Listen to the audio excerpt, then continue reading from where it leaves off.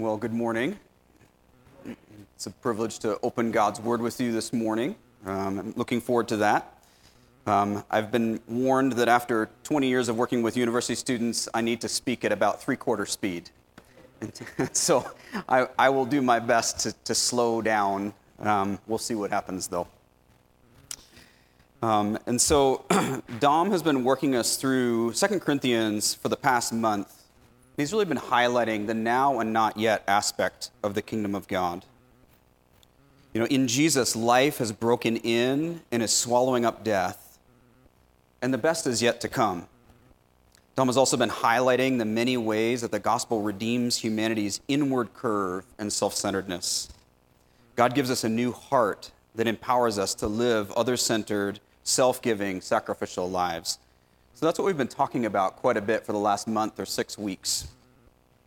But today, I want to take us to 1 Peter, another New Testament epistle, and try to build on some of these themes a little bit more. And specifically, what I want to draw out for us is, what does it mean to live faithfully as a Christian amidst difficulty, whatever that might be? What does it look like to live faithfully during these now and not yet times? That's where we want to go today, and I'm excited to share some thoughts with you. So I'd love to open our time with prayer, and then we're going to dive in. Heavenly Father, thank you that to you all hearts are open, all thoughts and intentions are known. Nothing is hidden from your sight. And I thank you that you love us anyway. I thank you that you are with us. You are right here in this place. And Holy Spirit, I pray that the words of my mouth and the meditations of our hearts would be pleasing to you because they illuminate what is true. We pray in Jesus' name. Amen. So because we're shifting, I'm going to try to drop you quickly into 1 Peter. And so 1 Peter is a letter written in the mid-60s AD.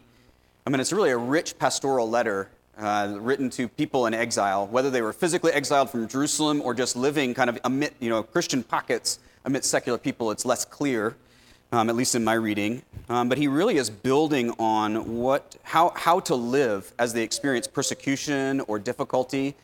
And the letter is 5 chapters, and it's kind of circular in a really beautiful way. It's theme and variation. He states some things and goes back to them, and he states some more things, then goes back to them, and back and forth. And so what I'd like to do is try to give you 4 core kind of themes that come out in all 5 chapters, but we're only going to look at chapter 1 today. Don't worry, we're not going to be here all day. And so we're going to go through chapter 1. We're going to look at kind of the 3 themes that I'm going to share with you. But I really invite you to read all of 1 Peter, because you'll begin to see oh, he hits it again. Oh, he hits it again. But as I've studied 1 Peter, here are kind of 3 central themes. Let's see if this thing works. Hey, it does. So the first is this. As Peter draws out some themes, here's 3 of them. First, difficulty, struggle, and suffering are normative Christian experiences and are tools that God uses to accomplish his purposes. Second theme is how we respond or engage in the difficulty, struggling, and suffering really matters. And there are holy and unholy ways to engage. And the third theme that he really hits on hard is knowing the end of the story, as well as the one writing the story. This is what enables perseverance amidst the difficulty. So 3 themes: difficulty, struggle, and suffering are normative Christian experiences and are tools that God uses to accomplish his purposes. How we engage in difficulty, struggle, and suffering matters. And knowing the end of the story, as well as the one writing the story, is what enables perseverance. So what I'm going to do is read 1 Peter out loud to you. So you're welcome to follow along in your Bible if you want. There's a Bible in front. But I'm just going to read the whole chapter. Hopefully that doesn't seem too long, but it's either reading the scriptures or listening to me talk. So we'll start with the scriptures.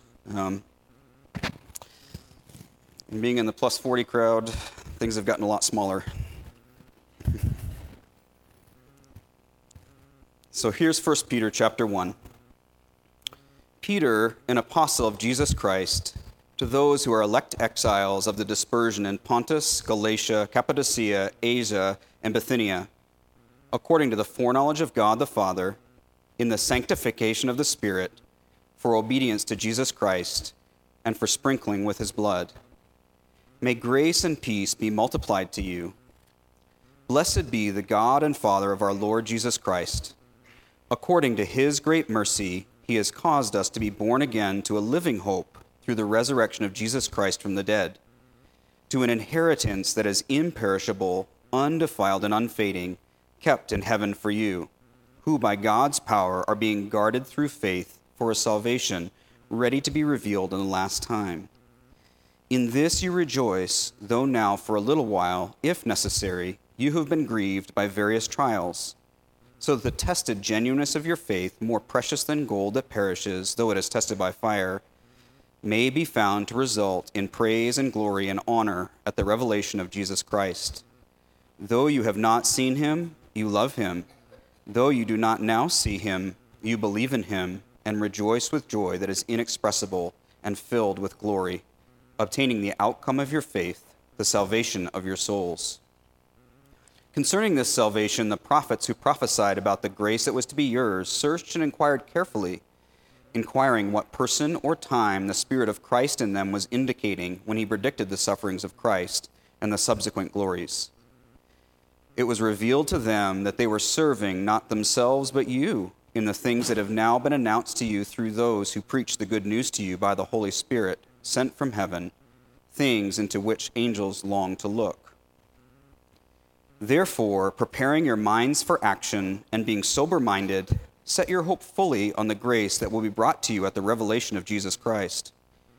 As obedient children, do not be conformed to the passions of your former ignorance, but as he who called you is holy, you also be holy in all your conduct, since it is written, "You shall be holy, for I am holy."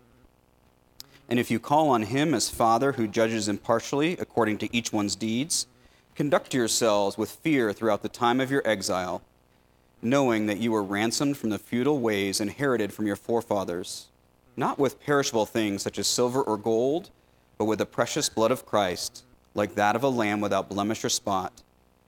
He was foreknown before the foundation of the world, but was made manifest in the last times for your sake, who through him are believers in God, who raised him from the dead and gave him glory, so that your faith and hope are in God. Having purified your souls by your obedience to the truth for a sincere brotherly love, love one another earnestly from a pure heart, since you have been born again, not of perishable seed, but of imperishable, through the living and abiding Word of God. For all flesh is like grass, and its glory like the flower of the grass. The grass withers and the flower falls, but the word of the Lord remains forever. And this word is the good news that was preached to you. So I'd love just to kind of unpack these three themes coming out of 1 Peter.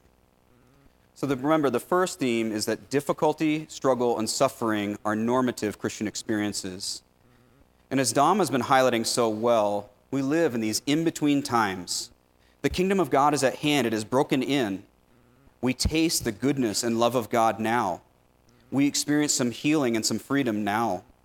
We belong to God and to one another. And yet, things are not as they ought to be. We still get sick. We die.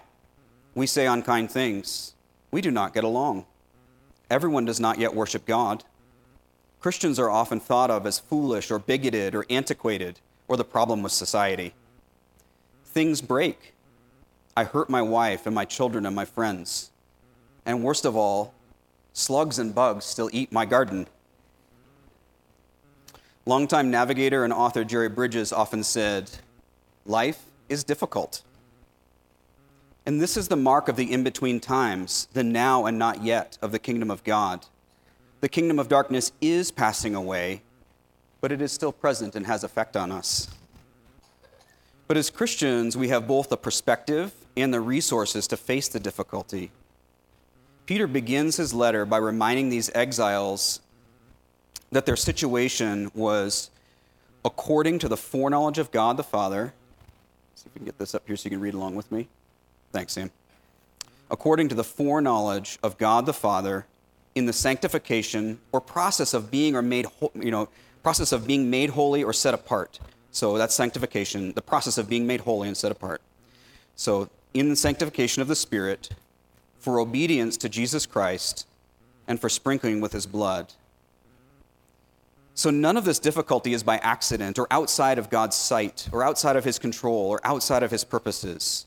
He knows, and he is using it to form in us and form us as a distinct, holy, whole, mature people, ones who know how to obey Jesus no matter what. The sprinkling with his blood part merely means the acceptance of the new covenant, the sign of receiving his cleansing, like in the Old Testament. So Peter goes on and writes, you can get me forward one there, Sam? Thanks. In this you rejoice, though now for a little while, if necessary, you have been grieved by various trials, so that the tested genuineness of your faith, more precious than gold that perishes, though it is tested by fire, may be found to result in praise and glory and honor at the revelation of Jesus Christ. Life is difficult. We do experience sorrow and suffering and disappointment, and God knows and cares and uses it. So I was reflecting on tests and trials and what they do, and all of a sudden I realized they serve multiple functions.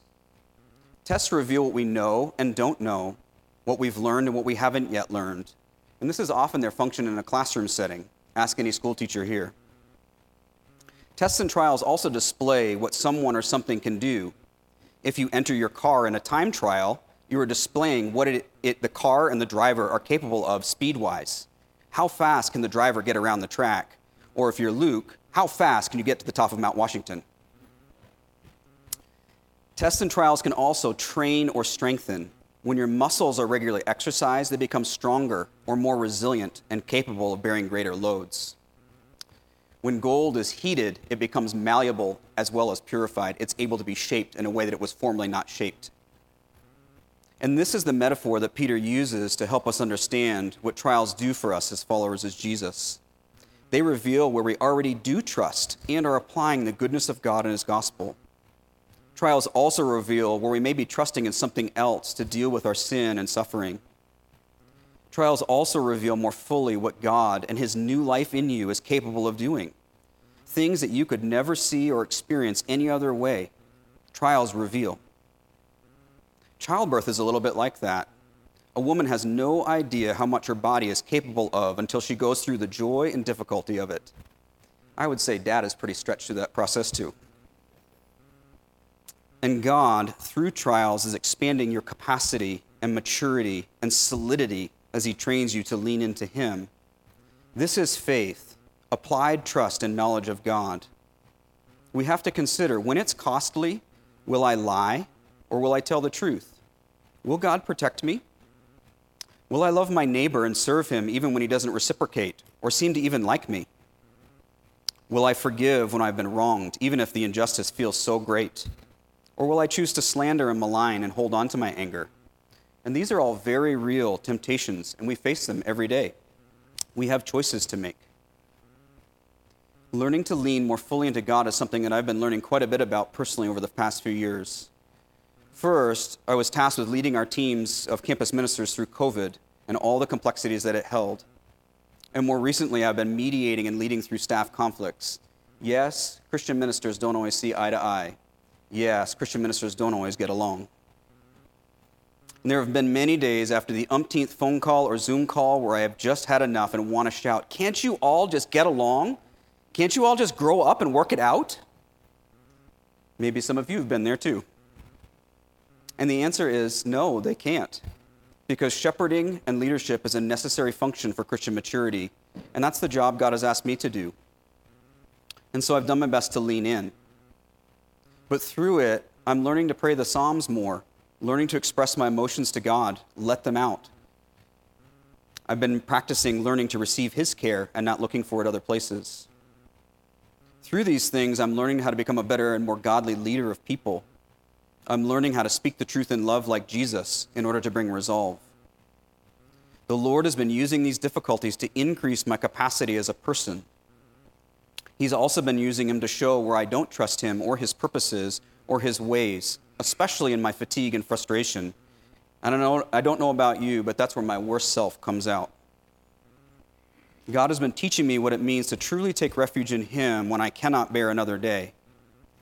He's teaching me a method for living beyond cynicism or a grin and bear it attitude. And I'm thankful for that most days.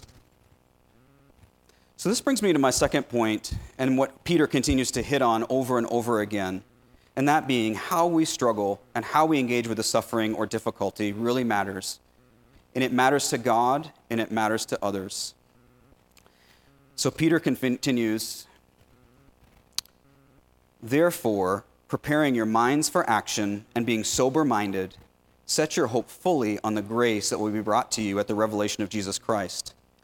As obedient children, do not be conformed to the passions of your former ignorance, but as he who called you is holy, you also be holy in all your conduct, since it is written, you shall be holy, for I am holy. And if you call on him as Father, who judges impartially according to each one's deeds, conduct yourselves with fear throughout the time of your exile, knowing that you were ransomed from the futile ways inherited from your forefathers. And then a little bit later he writes, having purified your souls by your obedience to the truth for a sincere brotherly love, love one another earnestly from a pure heart, since you have been born again, not of perishable seed, but of imperishable, through the living and abiding Word of God. So as you experience difficulty as God's son, as God's daughter, commit to living out the family value of holiness. Or maybe said a little bit differently, if holiness has lost its definition in your mind, commit to living a life as a set-apart one, set apart to and for God, because that's what holiness really is. Your life and your dealings with yourself, with others, with money, with time, with work, with rest, with play, with relationships, with parenting, with friendships, with politics, with gender, all things. These things are meant to be shaped by what God values and what God says. This is the kingdom way and what it means when Jesus is Lord of your life. Jesus has permission to speak into and shape everything.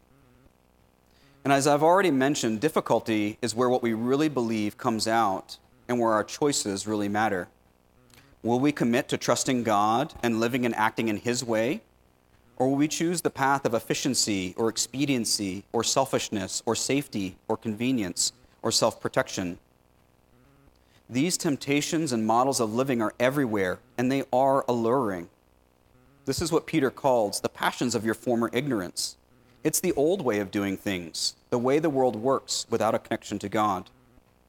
But you, my friends, were ransomed from these ways, bought by God with blood, Jesus' blood. That's how much you are valued. That's how much you are loved. It's this God who is asking for your allegiance and has proved himself trustworthy over and over and over again. Because you are loved and redeemed and have an eternal hope, not just a temporary one, you are called to a different life and different lifestyle. A new lifestyle, one governed by a perfect ruler who knows how humanity is meant to function best. So as you face and walk through difficulty, hope in God, not your own self-protective efforts. And as you do that personally, Peter also calls us to commit to loving one another. Why?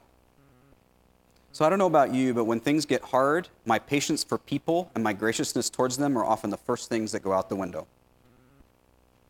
But when God saved us, he put us in a new family, his family. He didn't save us in isolation. In this family is where we continue to work out our salvation. It's in this family that we learn more about what it means to be healthily connected to others. It's in this family that we can draw support amidst difficulty and suffering. But that doesn't just happen magically. It actually takes intentionality and it takes work.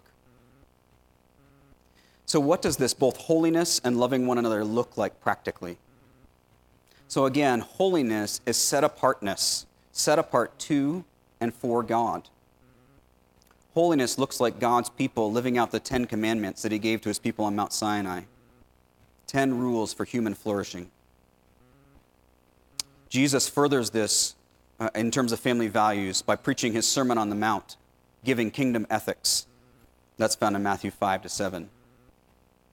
Holiness is expressed as we mature in the fruit of the Spirit that Paul outlines in Galatians 5. This is holiness, living these ways, the set-apartness of God's people, living among secular people, but living out God's values as the way life works best. Holiness is learning, knowing, and acting on the Word of God as the final authority in all matters of life. Holiness is learning and discerning the voice of the Holy Spirit, who teaches, convicts, and prompts you and me. Holiness is getting caught up in fulfilling Jesus' great commission to make disciples who are submitted learners, apprenticed to Jesus himself. Fulfilling the great commission is central to your life's work. To be holy is to be an imitator of God and all that he longs to accomplish in this world. So that's a little bit about holiness, but what about loving one another? Loving one another begins with understanding that you're one part of a larger body. You have been endowed with particular gifts whose collection and connection to others cause the body to function well. Paul outlines this for us in Romans 12, 1 Corinthians 12, and Ephesians 4. And as a member of a local body or a local family of believers, each of us is to offer his or her gift to one another in service to God. Paul writes that this is how the body grows and builds itself up in love. Being connected to one another enables flourishing amidst difficulty, because some of you have gifts of encouragement, others mercy, others compassion, others service, helps, and many others. Being connected to one another in a local body helps us to reject worldliness and embrace holiness. You are not doing this alone. Loving one another allows us to learn about God together, belonging to God and one another, sharing life together, committing to holy, set-apart living, and expressing gospel love to one another is how we walk faithfully in and through life in these now and not yet times, and is especially meaningful in times of difficulty. A great question to reflect on is, how are you doing at linking arms of giving and receiving this kind of love with those in the local body? Remember, as Dom has been preaching about, this is the others-centered, sacrificial, giving lifestyle. And also remember, this is giving out of who you are and what God has entrusted to you. As other scriptures teach, if your gift is hospitality, be hospitable. If your gift is service, then serve. If it's mercy, practice mercy. Offer those things to one another out of who you are and what God has entrusted to you. Kind of the third point here, knowing the end of the story as well as the one who is writing the story is the final piece of helping us to persevere, and probably the most critical one. This is a strong theme that's all through 1 Peter, one that he comes back to and weaves into everything. As you see, when he opens the letter right out of the gate, he writes this: "Blessed be the God and Father of our Lord Jesus Christ. According to his great mercy, he has caused us to be born again to a living hope through the resurrection of Jesus Christ from the dead, to an inheritance that is imperishable, undefiled, and unfading, kept in heaven for you, who by God's power are being guarded through faith for a salvation ready to be revealed in the last time." The end of the story is this: God and his kingdom wins. Death is swallowed up by life. Final judgment comes. The redeemed children of God inherit his kingdom with renewed bodies to enjoy fellowship with him forever. This is our final salvation. In the meantime, God's power that raised Jesus from the dead serves as an example of what is to come. The powerful God that not even death can overcome or defeat. This is our God, the one that we're following. This is the God in whom we are trusting to bring the end of the story about. And so as we tell and retell this story's ending, hope grows in our hearts and minds. As we tell and retell the story's beginning and middle, God's creation of all things, his redemption plan through Jesus' life, death, and resurrection, we see his faithfulness to every generation, and that includes ours. As we meditate on all these truths so that they sink into our souls, our suffering and difficulty begin to find their place in a much bigger story. This enables us to keep going. Pain, sorrow, suffering, injustice, besetting sins, all things other than God and his words are finite and therefore they will have an ending. This too shall pass. I love the lines in the song, I Heard the Bells on Christmas Day, and I was even tempted to ask Carol and Frank to sing it for us, but that is a Christmas carol and that has passed. It may be familiar to you, but these two lines have meant a lot to me. Penned by Henry Longfellow, he writes this, "And in despair I bowed my head. There is no peace on earth, I said, for hate is strong and mocks the song of peace on earth, goodwill to men.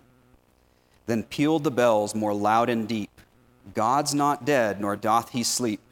The wrong shall fail, the right prevail, with peace on earth, goodwill to men." So, my dear friends, this is the good news to you, and is the good news to me. The more that we press into this story's end, the more able we are to handle the middle parts. Here's one more way to think about it. During the lockdown period of COVID, our family set out to read the 4-volume children's story called The Wingfeather Saga. Maybe some of you have watched it. Oops, sorry, Sam, jumped on you. Thanks. And I was skeptical at first, having mixed enjoyment of the fantasy genre. But I knew of the author, which is Andrew Peterson, and he has written many thoughtful musical pieces that draw forward Christian themes. The books were also being compared to the Chronicles of Narnia and the Lord of the Rings, both of which have been deeply meaningful to me and my family. And so we dove in and could barely put them down. Throughout the stories, the characters faced immense difficulties, multiple close calls, loss, and suffering. We genuinely didn't know what was going to happen or how this would resolve. But we knew that it would. Somehow and in some way, justice would come. Redemption would happen. Wrongs would be righted. The world would be renewed. You see, we trusted the author's intent in his worldview that informed his writing. This allowed each of us to hang on through the ups and downs, the mistakes and the tragedies on each page. We knew the end, generally speaking, and we trusted the author. How much more with God? We follow a God who spoke, and all things came into being. We have a God who forgave the original humans after the rebellion and made a way for them to return to relationship with him. We have a God who has been working out this plan to redeem and renew all things at the very end. We know the end of the story, generally speaking, and we have a God who is not far off, but very near, one who became one of us, a human being just like you and just like me. Jesus lived the life that we could not live and died the death that we all deserve. But that wasn't the end of the story either. He defeated death and rose again, and now gives this resurrection life to you and me, now and not yet. And one day he will return and make all things new and take us to be with him to experience life to its full. So, my dear friends, that is your story, and that is my story. And that is God's story. And so for now, we live in this in-between time. We've tasted a little bit of this new life. We've experienced some miraculous. We've even heard God speak to us. We've felt and experienced love and forgiveness. We are learning to love one another and to serve one another, to use our gifts, to offer ourselves to one another out of who God has made us to be. And the best is yet to come. And the suffering and the difficulty we experience now, yes, it sure does hurt. And yes, it sure is bad. And yes, it sure is confusing at times. But it is also temporary and used by God to refine, deepen, and mature us.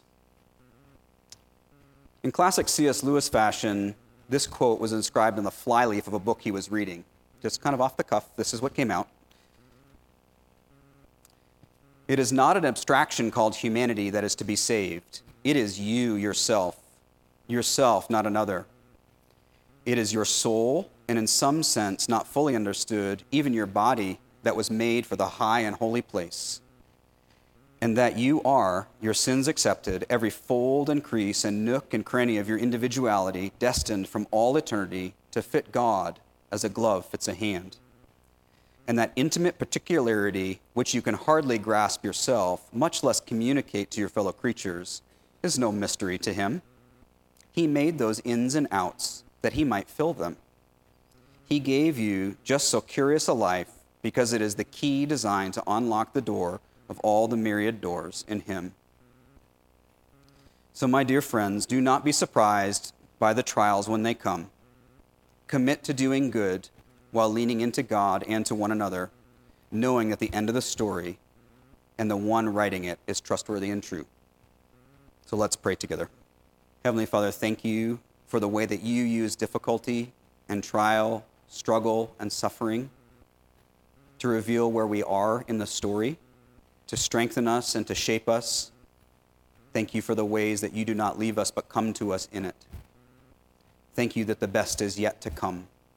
And I do pray for each of us that your reality, your goodness, your trueness, your redemption now and forevermore would permeate our hearts and minds, that we would live as a holy people set apart to and for you, and that this would go to the ends of the earth as your salt and your life, making disciples of all nations as you long to see happen, Lord Jesus. So we entrust all these things to you and ask for your help in it. In Jesus' name, amen.